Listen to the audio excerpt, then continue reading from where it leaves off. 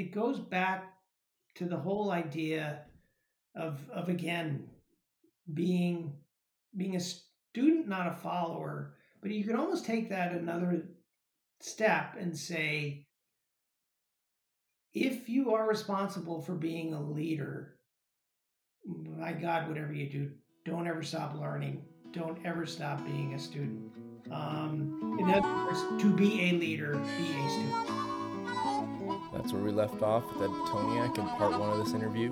Now, please enjoy the second half. Yeah, there's kind of a maybe an implicit amount of humility in that, where maybe people are viewed more generally as leaders as being um, incredibly confident and competent, and I'm sure most are, but maybe those ones that are are still around to lead have to have some degree, it sounds like, of humility or recognition that the learning's not done, and as you were saying, with decisions being made from every possible uh, voice being heard. Yeah, that sounds like maybe a underrepresented quality. Yeah, I think it's gotten a lot better than it used to be. I think American business, used to be so almost militaristic in terms of its organizing principles, but moreover, its organizing mentality.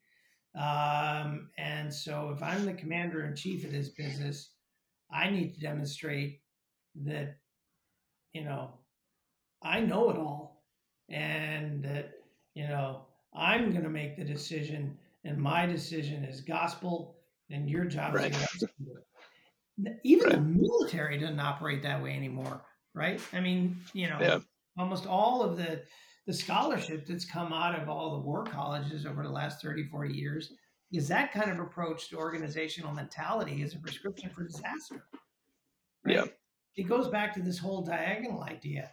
To what degree are you capturing learning at the front line of either the military or business, and making sure that all that intelligence at the front line makes it all the way to the CEO suite, so the CEO suite knows what's actually going on Yeah. and is humble enough to recognize that they're not sitting where the business happens, right? There's some analogy to be made there for Congress or politics in that same way. Yeah. Oh yeah. Yeah. Exactly. Exactly. Yeah. Yep. Um, cool. Well, I thought we could jump on to a little bit of more specifics. Maybe this is pertinent to your job now with Vici. But I think, is that how you say it, Vici? Yes. Yeah. Um, but in this past year of this pandemic, I've really noticed how bad my intuition is for statistics and risk, and as people spit out various protocols with COVID, and as we learned more, it just seemed to reiterate how bad humans general understanding for risk is. And I'm sure that's something that you guys have to constantly be monitoring and looking at downside and whether an investment or a property is worth taking on. um, how do you generally, personally and professionally, look at risk, whether that's buying an asset or taking on a new job, whatever that is? Do you have a philosophy around risk or risk management? Yeah. And it probably starts with my fundamental belief that you can never eliminate risk, right? Yeah. Um, and I would say that one of the more interesting and perhaps dangerous developments of the last 10, 20 years is the almost worshipful discipline. No, let me put this another way. The way in which the whole field of analytics has almost become religion, and that the belief in analytics has gotten to the point where some, at least, tend to believe that if I analyze this enough, I can eliminate uncertainty, I can eliminate risk. Well, you know what? You can, right? Yeah. Um, And I think the whole field of analytics is giving so much false confidence where it is not warranted, but in many cases too is leading to risk aversion that at the end of the day costs way too much in terms of lost opportunity. Mm. And I think one of the things that was the country and the world, but maybe especially the US and especially the US media had a tough time with during the whole COVID crisis is the idea that somewhere there was a magic solution that was going to eliminate all risk. Yeah. And somewhere there was a compromise free solution to all of this, in which no risks are run, nobody gets sick, nobody dies. Right? Well, you know what? Yep. Was never going to happen. And therefore, you really need to take. You need to look at risk as holistically as you can, right? Mm. And that if if you have a set of objectives that you wish to achieve, whether it be minimizing deaths, minimizing cases, minimizing disruption to the economy, what are the various actions available to you? And what are the benefits and the costs of each action? And at the end of the day, being willing to be the kind of decision maker and leader who accepts the fact that I'm going to run risks with this decision I'm making, and I'm going to proceed on the basis that the rewards of the decision I'm making, the benefits of the decision I'm making, outweigh the risks or the costs. And I sure hope I'm right.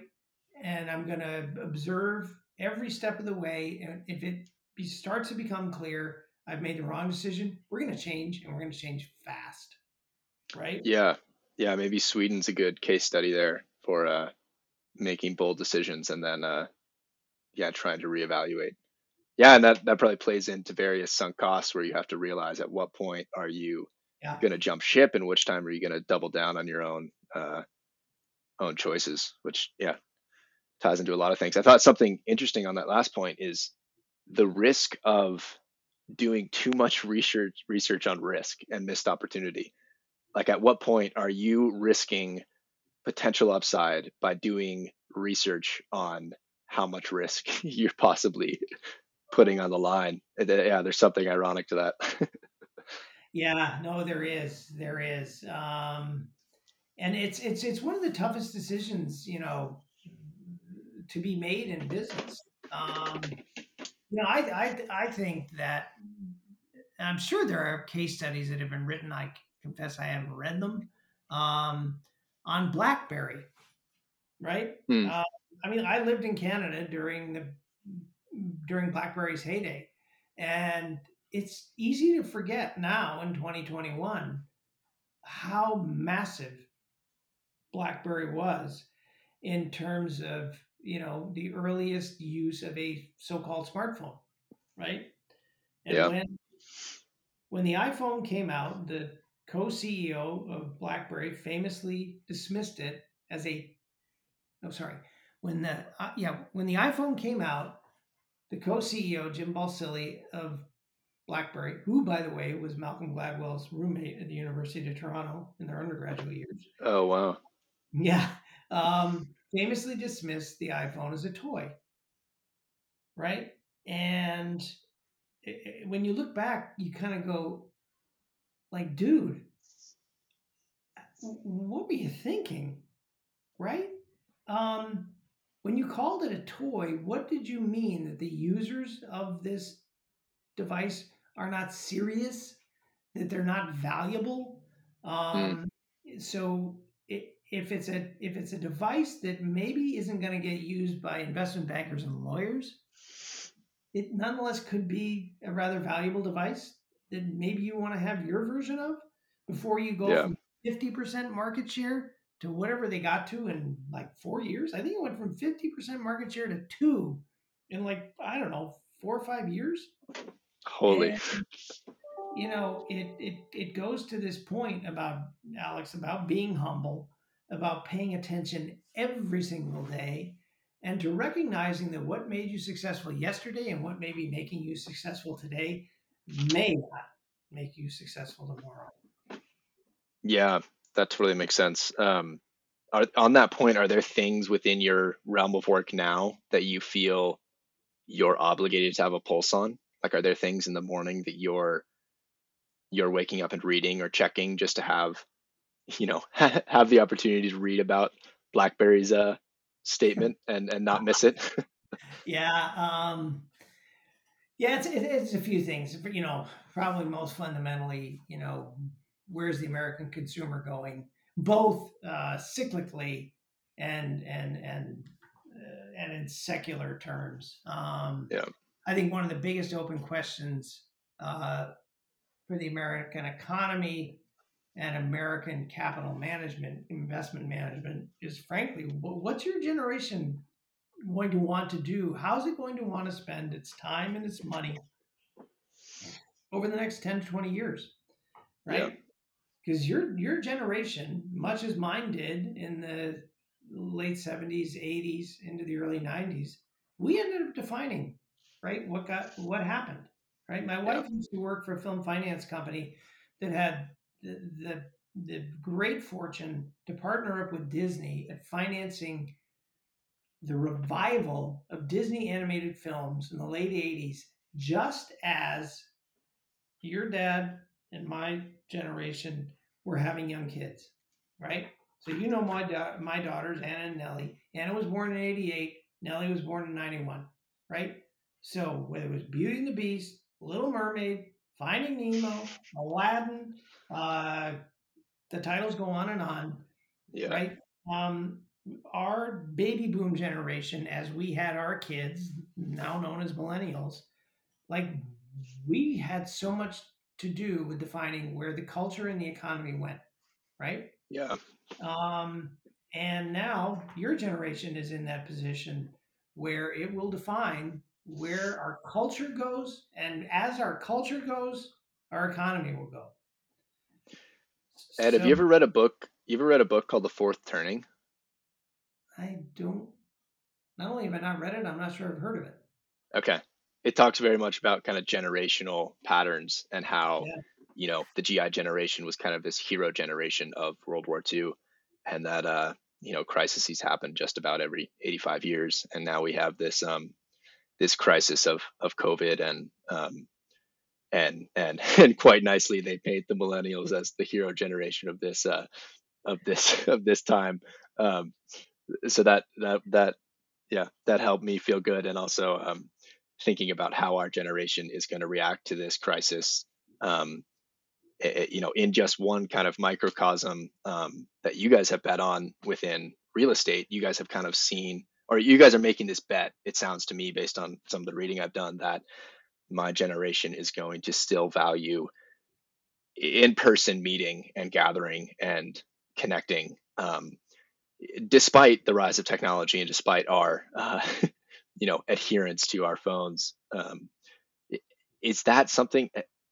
How do you feel so optimistic about that? What are your telltale signs that gathering is still going to be, not just as relevant as it is now, but more relevant in the future as you guys acquire these properties? And maybe it's good to tell people what those properties are and why gathering would be necessary at those places. yeah, yeah. So yeah, we own we own about 30 casino gaming assets across America. Our most famous assets are Caesar's Palace, and then we'll be closing later this year on the Venetian Palazzo asset, which includes Sands Expo a little farther north on the Strip. And these are massive assets. I mean, the Venetian, which we're buying, is 8 million square feet. Um, and to in terms of what gives me conviction around gathering, I could cite a few examples, but one of which I'll cite, Alex, is how revelatory for me the changes have been in how people want to consume iconic sporting events. Mm, If you went back to when your dad and I in the 70s, were paying a bit of attention to global football. If you had said in 1974, when I think the World Cup was in Germany, the day is going to come when Americans gather by the thousands to watch global football games in, city squares and other big gathering places across America. We would have gone, I know that's not going to happen. And whether it's a women's World Cup, obviously we didn't get to gather as a nation in 2018 for the last men's football World Cup, but the way in which, whether it's global football, American, not so much American football, but basketball and hockey, whether in the U.S. and Canada, when teams go on runs, their fans now want to watch together, even when the team is away, right? Toronto, and frankly, the whole nation of Canada were a great example of that when the Raptors went all the way in winning the NBA championship a couple of years ago. And you ask yourself, why do they do that? They've got TVs at home, right? They got phones. They can watch the game anywhere. But the shared experience is simply and fundamentally a richer experience, right? It's also, I think, why you explained something I frankly still have a hard time understanding, which is why 18,000 people will gather in an arena to watch people play video games. Yeah. And yet they that do. is mental. Yeah. It's mental maybe to you and me, but to others, it's like the definition of this is what I want to gather around. Yeah. And you talk about technology and, social media, as in so many cases in life, when a term becomes so well worn that you don't really listen to the term or think about its components anymore, think about the term social media, right? The word social has meaning here. And the media, in some cases, is a substitute for the actual gathering, but in other ways, it's a catalyst to the actual gathering, right? It Totally. gets the word out. And in that sense, do you think online betting will be kind of incorporated in the way you foresee these properties growing? Like I know the world of online betting has grown immensely, and with regulation coming in and kind of changing how we can do that with sports, as you mentioned, is that something you're going to try and take and run with in these in-person places where someone could still be gathering socially with people but betting online? Or is it still kind of the old model of betting in person? You go to Vegas and you're throwing down literal cash. Yeah, I think it's going to be all of the above. I think the most important thing about sports betting, Alex, is that it enables the American gaming industry to begin to participate in a much more meaningful way, much more expansionary way, in one of two great American conversation topics. There's two great American conversation topics. One of them's the weather. The other is sports, right? Think about it. What are the icebreakers, right? Especially with people you don't know as well, or or people you just run into all the time. But how do you tend to start most conversations? It's either weather or sports. You bet on weather in the commodity markets, but with gaming now able to participate in the sports conversation, it potentially massively expands the audience of people who become interested in the whole experience of gaming. And what they will discover is that gaming is a part of a much larger social entertainment leisure experience. I mentioned we're buying the Venetian. It's 8 million square feet. About 5% of the square feet in this asset are actually gaming space. Yeah. The rest are rooms, or? Well, it's rooms. It's 2.3 million of convention trade show space, a massive number of restaurants, a massive number of theaters, including it hasn't opened yet, but the MSG Sphere, which is being developed by Madison Square Garden, which is on a back lot at the Venetian, is going to redefine the 21st century entertainment arena. It Mm, won't house sports teams. It's only going to house music, esports, and other non-sporting type experiences. Anyway, it's when Penn, one of our tenants, made their investment in Barstool, they ch- yeah. they obtained proprietary access to the Barstool media platform, which has 66 million people in its audience. Like, Yeah. there's no way Penn could have ever talked to 66 million people in America who who are such strong prospects for what Penn can offer them in terms of an entertainment experience, dining experience, obviously gaming experience, club experience. I mean, Yeah. you the DJs get paid in Vegas, right? Yeah. I'm sure they're there for a reason. You ought to Google how much does Calvin Harris get paid in Yeah. Vegas?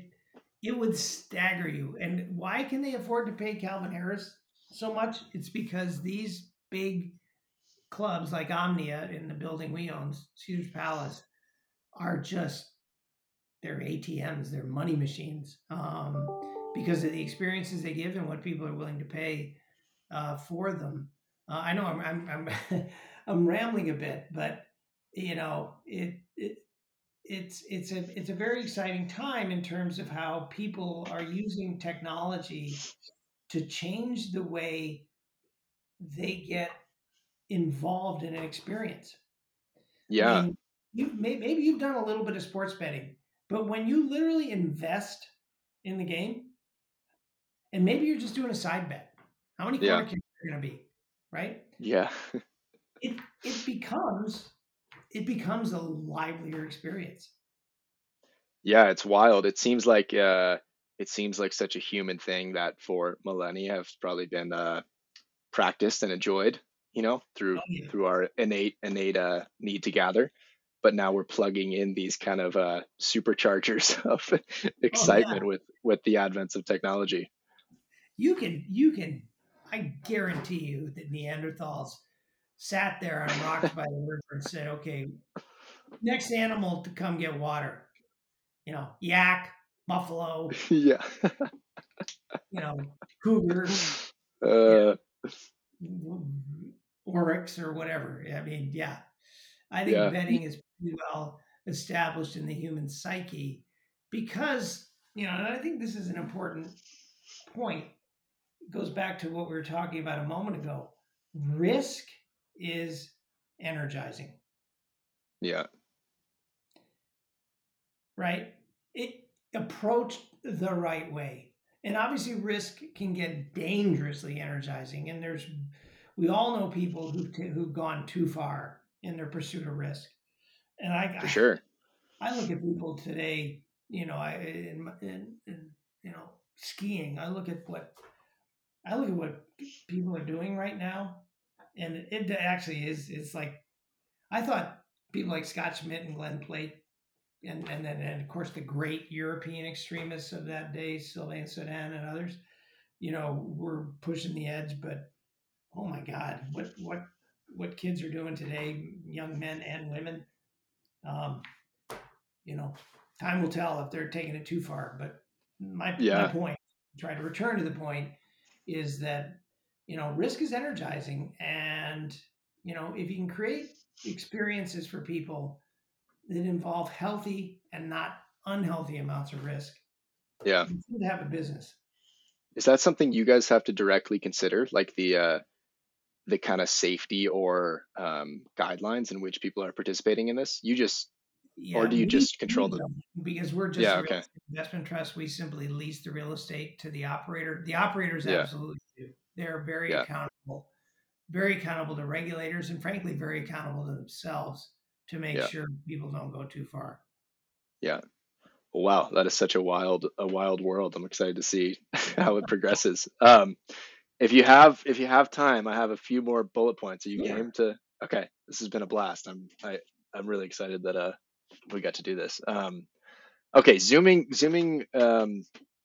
out of kind of your specific work with Vici and looking more at your personal journey here. I'm curious about how you see the consequences and the rewards of kind of an ambitious career path. I think, to me, immediately the rewards are obvious as far as what you can do for your family, how you can choose to live based on various sacrifices you made in work. The downfalls are less obvious, I think, but maybe once you've experienced them, um, become all too obvious.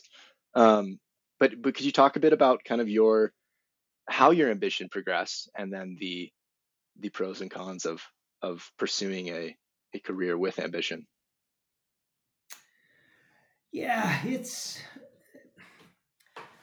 I think so much is dependent upon, the answer to the question, what are you ambitious for, right? And how how narrow is the scope of your ambition versus how broad is the scope of your ambition. In other words, if you expressed your ambition as narrowly as to say, by the time I'm 50, I'm going to be CEO of Goldman Sachs or Morgan Stanley. Man, that's real narrow, man.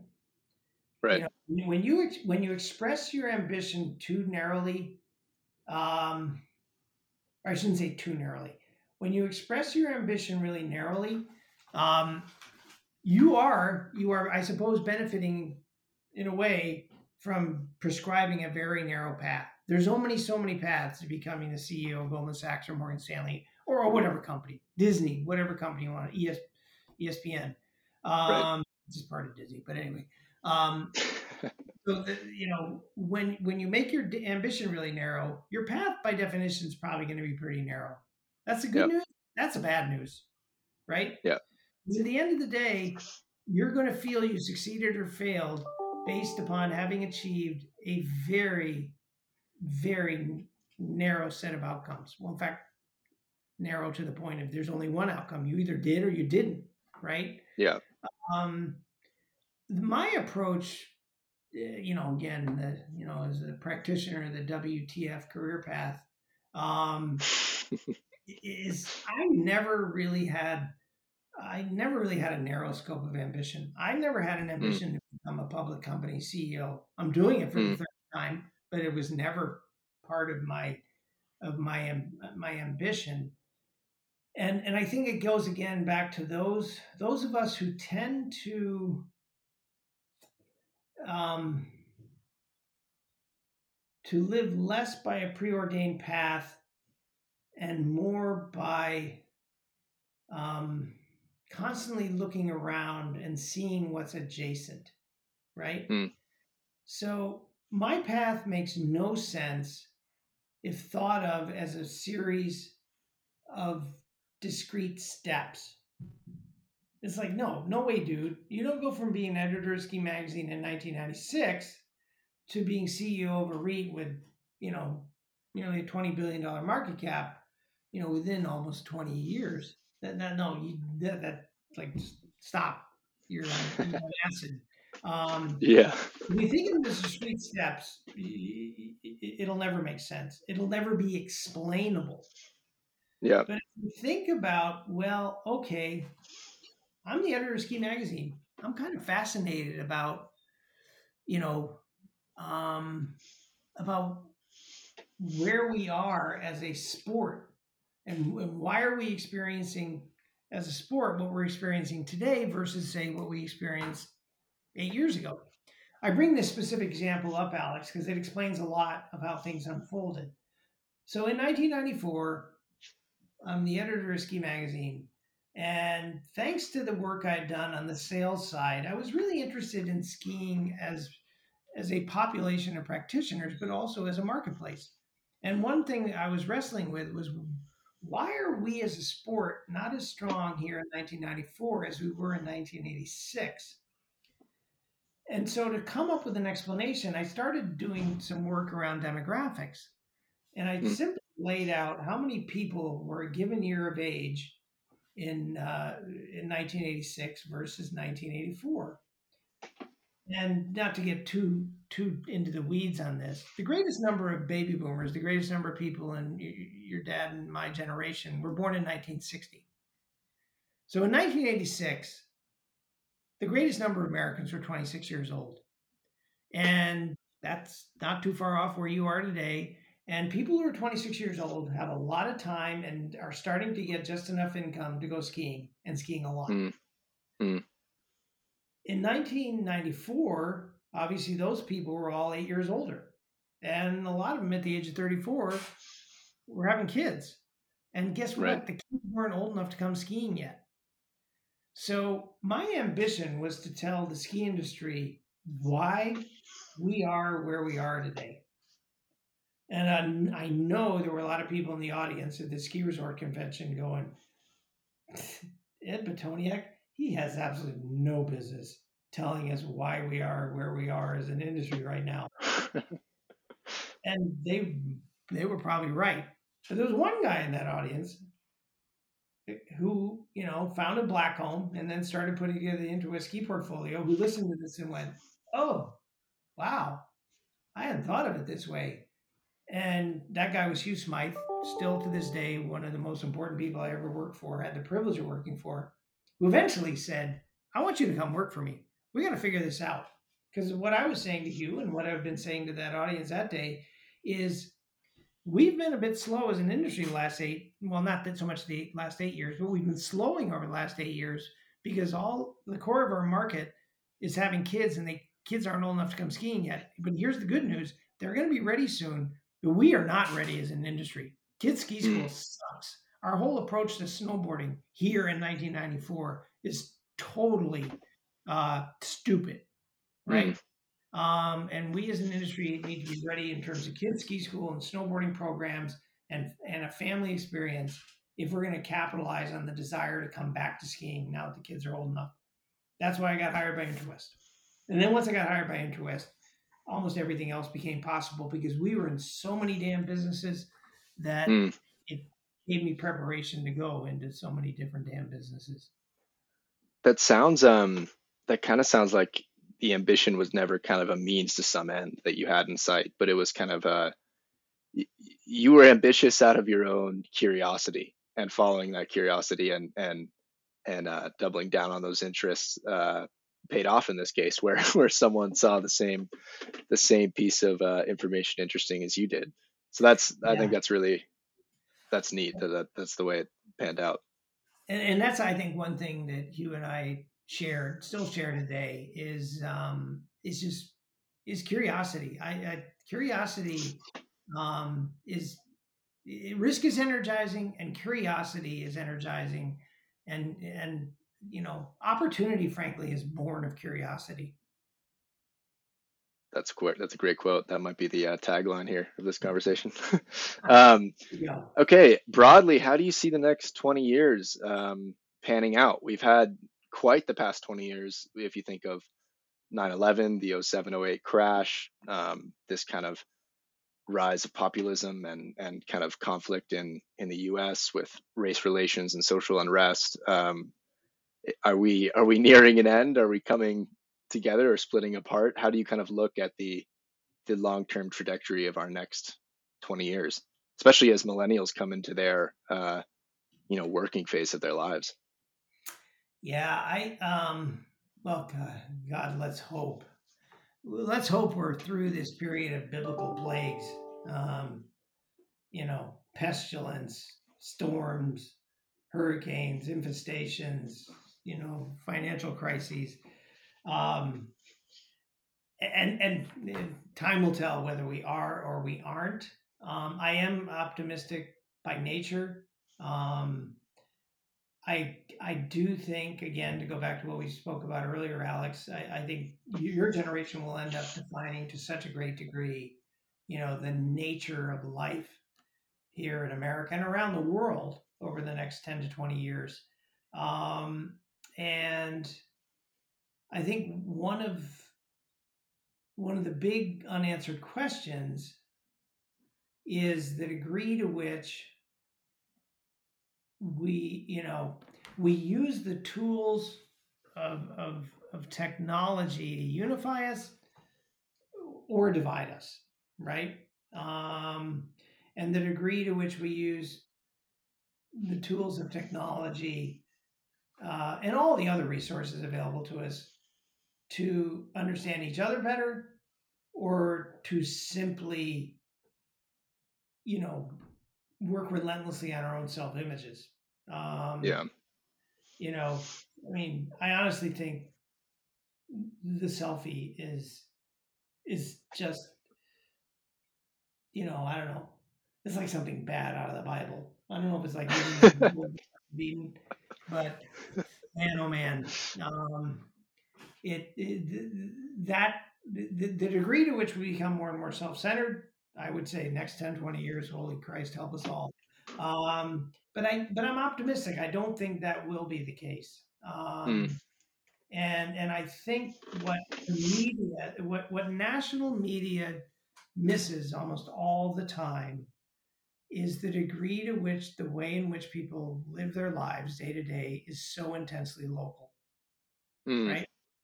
And I yep. think if I had any advice for anybody, it's don't consume too much national media, Mm, right? Because it's where abstraction and generality dominates.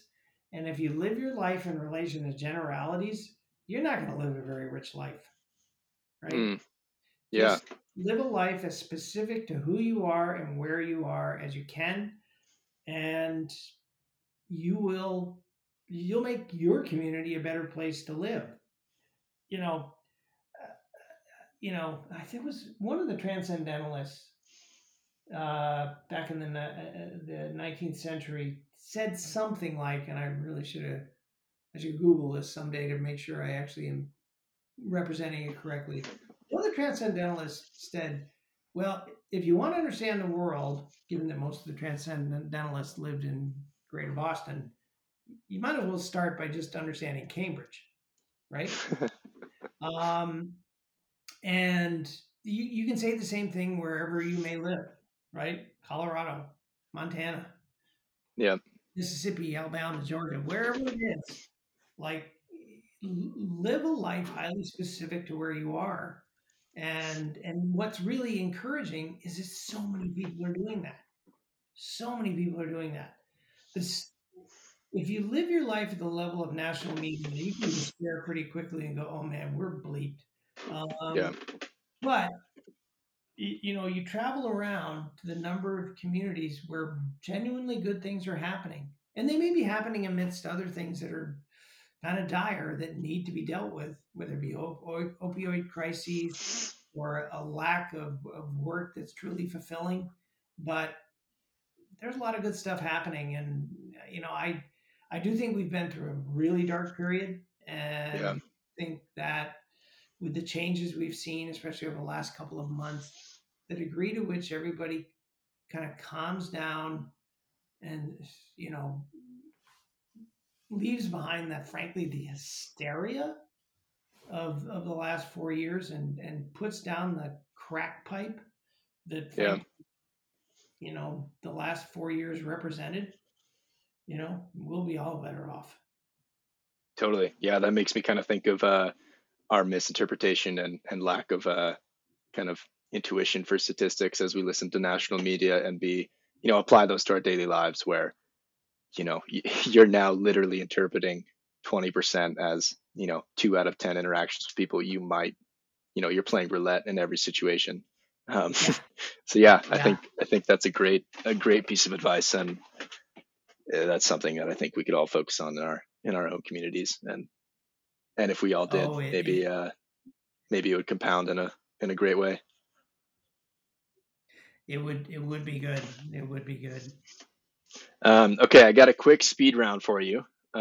These are kind of Sure. just quick couple words, couple questions that you can respond to, whatever comes to top of mind. Um, in the current environment, how are you thinking about inflation and potential issues there, and the connected to that, maybe the U.S. debt uh, as a whole? They can be very brief and general, but touching on that. Yeah, well, there's no doubt because of the year-over-year comparisons, we're going to go through a period where nominally inflation is going to look really high, and it will be high versus where we were a year ago when we were truly in the worst state of economic depression since the 30s. In terms of where it levels out, I think it's probably going to be okay for reasons good and positive, and reasons that have their darker consequences, which is, you know, there's a worldwide supply of labor and a worldwide supply of materials, and nobody has pricing power in any one nation at this point to the degree where they could just take inflation to the skies because somebody else will come in and supply it cheaper. And in terms of the national debt, you know, it's I do think it's manageable. We don't want it to become unmanageable. But I think that what we're learning is that this economy has a lot more capacity than people thought it did, and that we can run much higher employment than we did. And if we do, and truly give people the work that they deserve to have and the wages they deserve to have, we're going to have a lot of revenue to manage our debt. Hmm. How are you thinking about this whole decentralized finance erupting world with cryptocurrencies? Have you read on that, or do you have any intuitions on the world of decentralized finance? Gosh, it's something that my curiosity should be leading me to understand better. Yeah, I will say I get to a point in life where I'm kind of going, okay, am I ever really going to understand that? In the years I have remaining. You've No, wrapped your head around the selfie, so I think you're in good lockstep yeah, I to think start. I honestly I don't have an informed view on that. What I do think uh, is is a necessary rite of passage is what we saw this earlier this year with the whole meme stock phenomenon. You Yeah, know, it's not a bad thing if more people learn that investing is a great way, to build value in their lives, both financial value but also optionality, right? yeah. If you can manage your economic affairs well, you simply will have more options in life in terms of what you want to do, where you want to live, and so forth. And so, if people can learn to invest smartly, and make some mistakes along the way, because everybody does, that's not a bad thing. We'll definitely see how crypto how smart it looks in the years to come. Yeah. um, what book would you recommend everyone read? Oh gosh. As the English major himself. Yeah. Well, I did just read a book, and I'm a little hesitant to recommend it because it is so damn fat, and it took me so long to get through. But I did just finish a book a little while back called The Wise Men, um, Mm, and it is a book about, and tellingly of the times, they were all men. This wouldn't be the case today, given the leaders we have in America. But this was a group of men who were born late 1800s, early 1900s, and who defined America's relationship to the world, starting in the 30s and up through really the 70s and even into the 80s. Names mm. like Averill Harriman, John Foster Dulles, and others. And it's worth reading because it restores confidence that when America has its act together, it can be a responsible member of the international community. And it's not that we Mm. did not commit a lot of sins in the 20s, 30s, 40s, 50s, 60s, 70s. God knows we did. But we had an approach to international affairs that we so badly went away from, especially in the last 4 years. Um, and it it it it it's a great way of restoring faith that when we as a country understand that we cannot live successfully solely unto ourselves, um, that we can be a genuine force for good in the world. Mm, Again, not that we won't make our mistakes, we will, and not that we won't do bad stuff, we will. But to the extent you can generalize, we're going to do more good than bad. that sounds great. I'll have to check that out. Um, what is the best city you've ever visited in your travels? Oh man, I'd have to say, wow, Amsterdam's pretty damn magical. Um, That'd be the second Amsterdam I've gotten. yeah, Amsterdam be right up there. But I'd probably have to say Paris, just because what Paris represents for me is the concept of uh, what I would call civic wealth. In that, you know, going back centuries now, going back to the earliest establishment of the Louvre as an example, the French believed in creating wealth available to the civitas, the population, Mm, right? And when you go to Paris, there are so many buildings open to the public in one way or another where you get to experience the cultural wealth of France, the cultural and historical wealth of France. In our country, you can do that in DC. You can do it to a degree in some cities, but historically, but especially over the last 50, 60 years, wealth in America has been truly private and almost solely private, right? yeah. We used to, this is probably a longer answer than you want to, Alex, but No, this is we great. used to call one manifestation of civic wealth, we used to call it public works, right? Hmm. And when you travel around New England, and other places in the country, you can come upon these reservoirs and watersheds that were built in the 1800s, early 1900s, and everything about these reservoirs was built to last. Right, the Mm, gate houses, the valve houses, um, were built beautifully, strongly, and built to last. Um, and there was a sense of civic pride that we're creating civic wealth that generations and generations will benefit from. And then somewhere along the line, we stopped calling public works, and we started calling it infrastructure, which is another case of creating a new term that totally depersonalizes, um, and totally obscures accountability as to who owns it. I've totally thought that recently Who is responsible for it? with talks of infrastructure. I've thought that same thing. Like, what the hell is infrastructure? It's so depersonalized. There's Yeah, no concrete understanding of what that is. yeah. Yeah, I think that's so true. Public works may not have been a perfect term, but it was a hell of a lot better term than infrastructure. Yeah. Um, okay. Who is someone you look up to and why? Oh gosh, there are so many people. I look up tremendously to my wife. I look up to my daughters. I genuinely look up to your dad.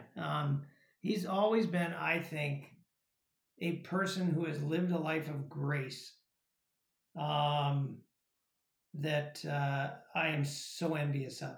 Um, and you can tell him I said that. There's a I great, promise that wasn't a shameless plug. no, no, no. There's a great term.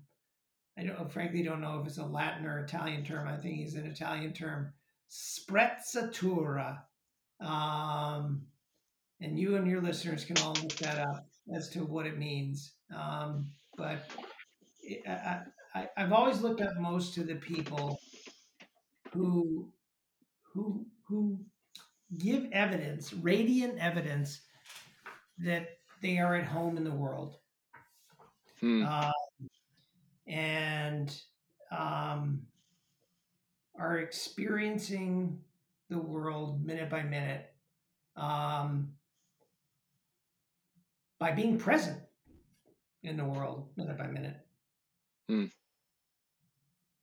I'll just tell you one other guy. I mentioned him already, Hugh Smythe, a guy I worked for 8 years at Interwest, who built Blackcomb with his bare hands, built the Interwest Ski Resort portfolio, um, and who brought a creativity to creating experiences unlike almost anybody I've ever had the privilege of working for, and who brought a sense of urgency to it, unlike anybody else I've ever worked for before.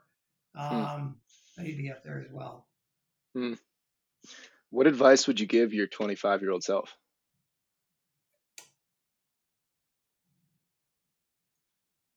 I would go back to the great John Wooden, who was the immortal coach of the UCLA basketball teams that won, I don't know how many championships they won in a row. And one of his mantras was be quick, but don't hurry. Hmm. That's awesome. That's perfect for sports and life. I love that. Yep. What would you consider your biggest achievement in life this far? I know it sounds like a cliche, but family. Hmm. What Kate and I have been able to do together, um, in creating life for our daughters and watching our daughters become the incredible young women they are, it makes everything else seem so pale by comparison. That one I'm gonna have to adjust for anyone with kids. It's that seems to be tried and true through all Yeah, these talks. yeah, yeah. And so okay, and so if you said okay, and that you can answer that over here, but you got to give me an answer outside of that. Um, I think the is uh, stop by stop along the way, creating experiences for the people I've worked with that were truly collaborative, collegial, and experiences that people really enjoyed, Hmm. as opposed to just a regular old routine depersonalized work experience, right? Yeah, totally. Um, the extent to which certainly as a team leader, the extent to which you can give people a chance to for work to be fun and for the people you work with to truly become friends, man, that makes life a lot more fun to live, Hmm. given how many hours a day and days a year we work. Yep. All right. Well, in this kind of this vein of self-improvement and continuous learning, is there anyone that comes to mind on the next docket? I think I would definitely love to reach out to Drew and talk to him about education and the future of education. Is there anyone that comes to mind in this vein? Yeah, you should definitely talk to Drew. Yeah, you're absolutely spot on. He would be great to talk to. In terms of others you can and should talk to, let me think. Um, You can think on it as well if someone comes to mind later. yeah, I will. Maybe we'll have to get Anna on Yeah, and talk some of her books. who might be good to talk to the extent you ever want to have a podcast where you're talking to somebody who's taken, like, one of the things that I've always been fascinated by is there's people who know how to ski and there's people who know how to be a skier, Huh. right? Expand And on that a bit. What do you mean by that? well, there's a lot of people who become very, very technically proficient skiers, but for whom the whole experience of skiing is kind of mechanical. I right? see. Yeah. Yeah. Racers are obviously a great example of that. There's a lot of racers who really don't enjoy skiing very much, Yeah. right? Because it's all done within such a environment of relentless pressure and danger, frankly, of busting your body up. It's just Yep. like, you know, it's kind of like the relationship John McEnroe and Andre Agassi had to tennis. Mm, It's like, I actually hate this, right? yeah. That's kind of an extreme example. But in the case of, the difference between being a skier and and and knowing how to ski is that the whole experience of being a skier is so much richer when you approach skiing holistically. So it's like I really want to understand weather. I really want to understand mountain topography and geography. I really want to understand snow and its character. I really want to understand light and its impact on snow. Um, I really I want to approach my skiing so that my experience of the because what skiing essentially is experiencing the forces of nature. And so I want Yeah. to experience those forces in a way that's really rich. So the most thoughtful guy, well, there were really two super thoughtful guys. Unfortunately, one of them, Stu Campbell, died a number of years ago because of cancer. But Mm, um, one other person I put in that category is a guy named Peter Shelton, who mm, was my best writer at Ski Magazine. He lives out in Bend today, still does some writing, did a series of essays uh, that were really columns that he had produced when he used to live in Montrose. oh Um, yeah. no, actually, he didn't live in Montrose. He lived in either Ridgeway or Ouray. I think he lived in Ridgeway. Mm, Uh, but he, for whatever newspapers in that Telluride area, he wrote a bunch of columns. yeah. Um, he's just so articulate about what it means to be a skier. Mm. That'd be awesome to do a deep dive. One of my dreams of this is to kind of split it up into seasons, do 10 episodes on outdoors and outdoor enthusiasts, 10 episodes on economics, on Yeah, education, on leadership. Um, yeah, I think those people that in your life where it's just when someone comes to mind, you're like, that freaking guy just knows how to put words to feelings like none else. yeah, Those are yeah, definitely the yeah, characters I'm after. yeah. Peter's definitely in that category. Um, Nice. another guy. I don't know. He may get calls from podcast people every week. But it's a legendary guy named Dick Dorworth. I don't know if you know that name. I do from kind of some movie with Yvonne Chouinard mentioned some Dick Dorworth. Was he kind of in that crowd in that time? Yeah, so Dick is kind of a WTF kind of guy in terms of everything he's packed into his life. Um, he was at least on the fringe of that whole Yosemite Valley climbing scene Yeah. in the 60s. Um, but at one point too, he was the fastest skier on earth because he was kind of in the forefront of the whole speed skiing movement that got kind of going in the 60s and into the 70s. I think he might have been first. I can't remember. He was the first to break a certain barrier as a Mm, speed skier. At some point, I think he was a U.S. ski team coach somehow, which I really don't understand because his resistance to authority of any kind is pretty much total. Um, he became a ski writer, and very very early on, he became a practicing Buddhist. uh,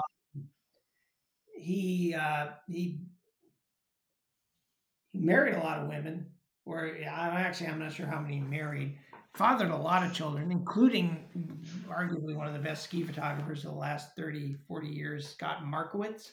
oh Um, my gosh.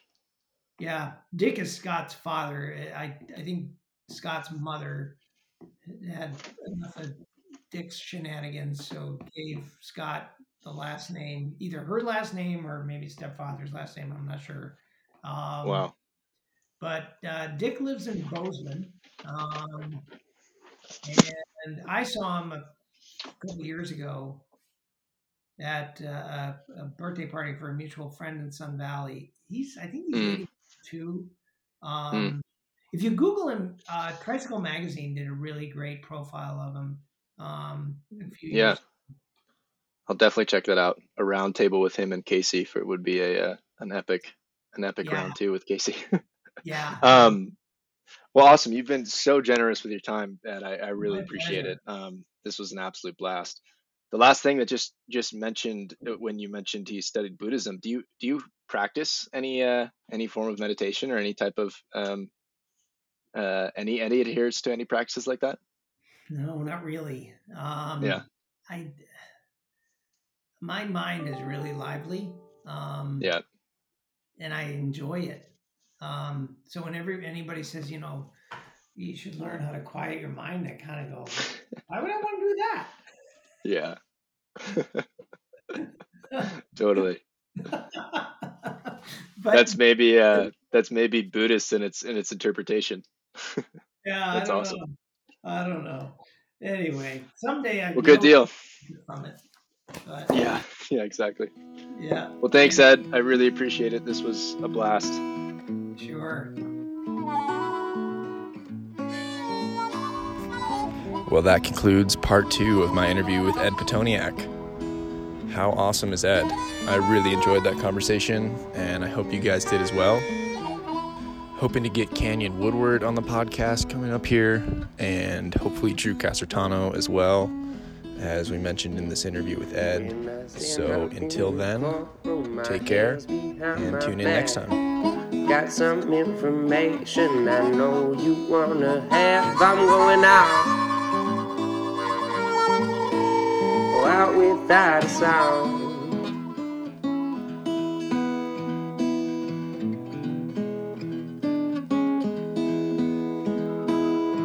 Oh, get your shit together, my mama used to say. Well, I light up another boat and numb myself away. I'm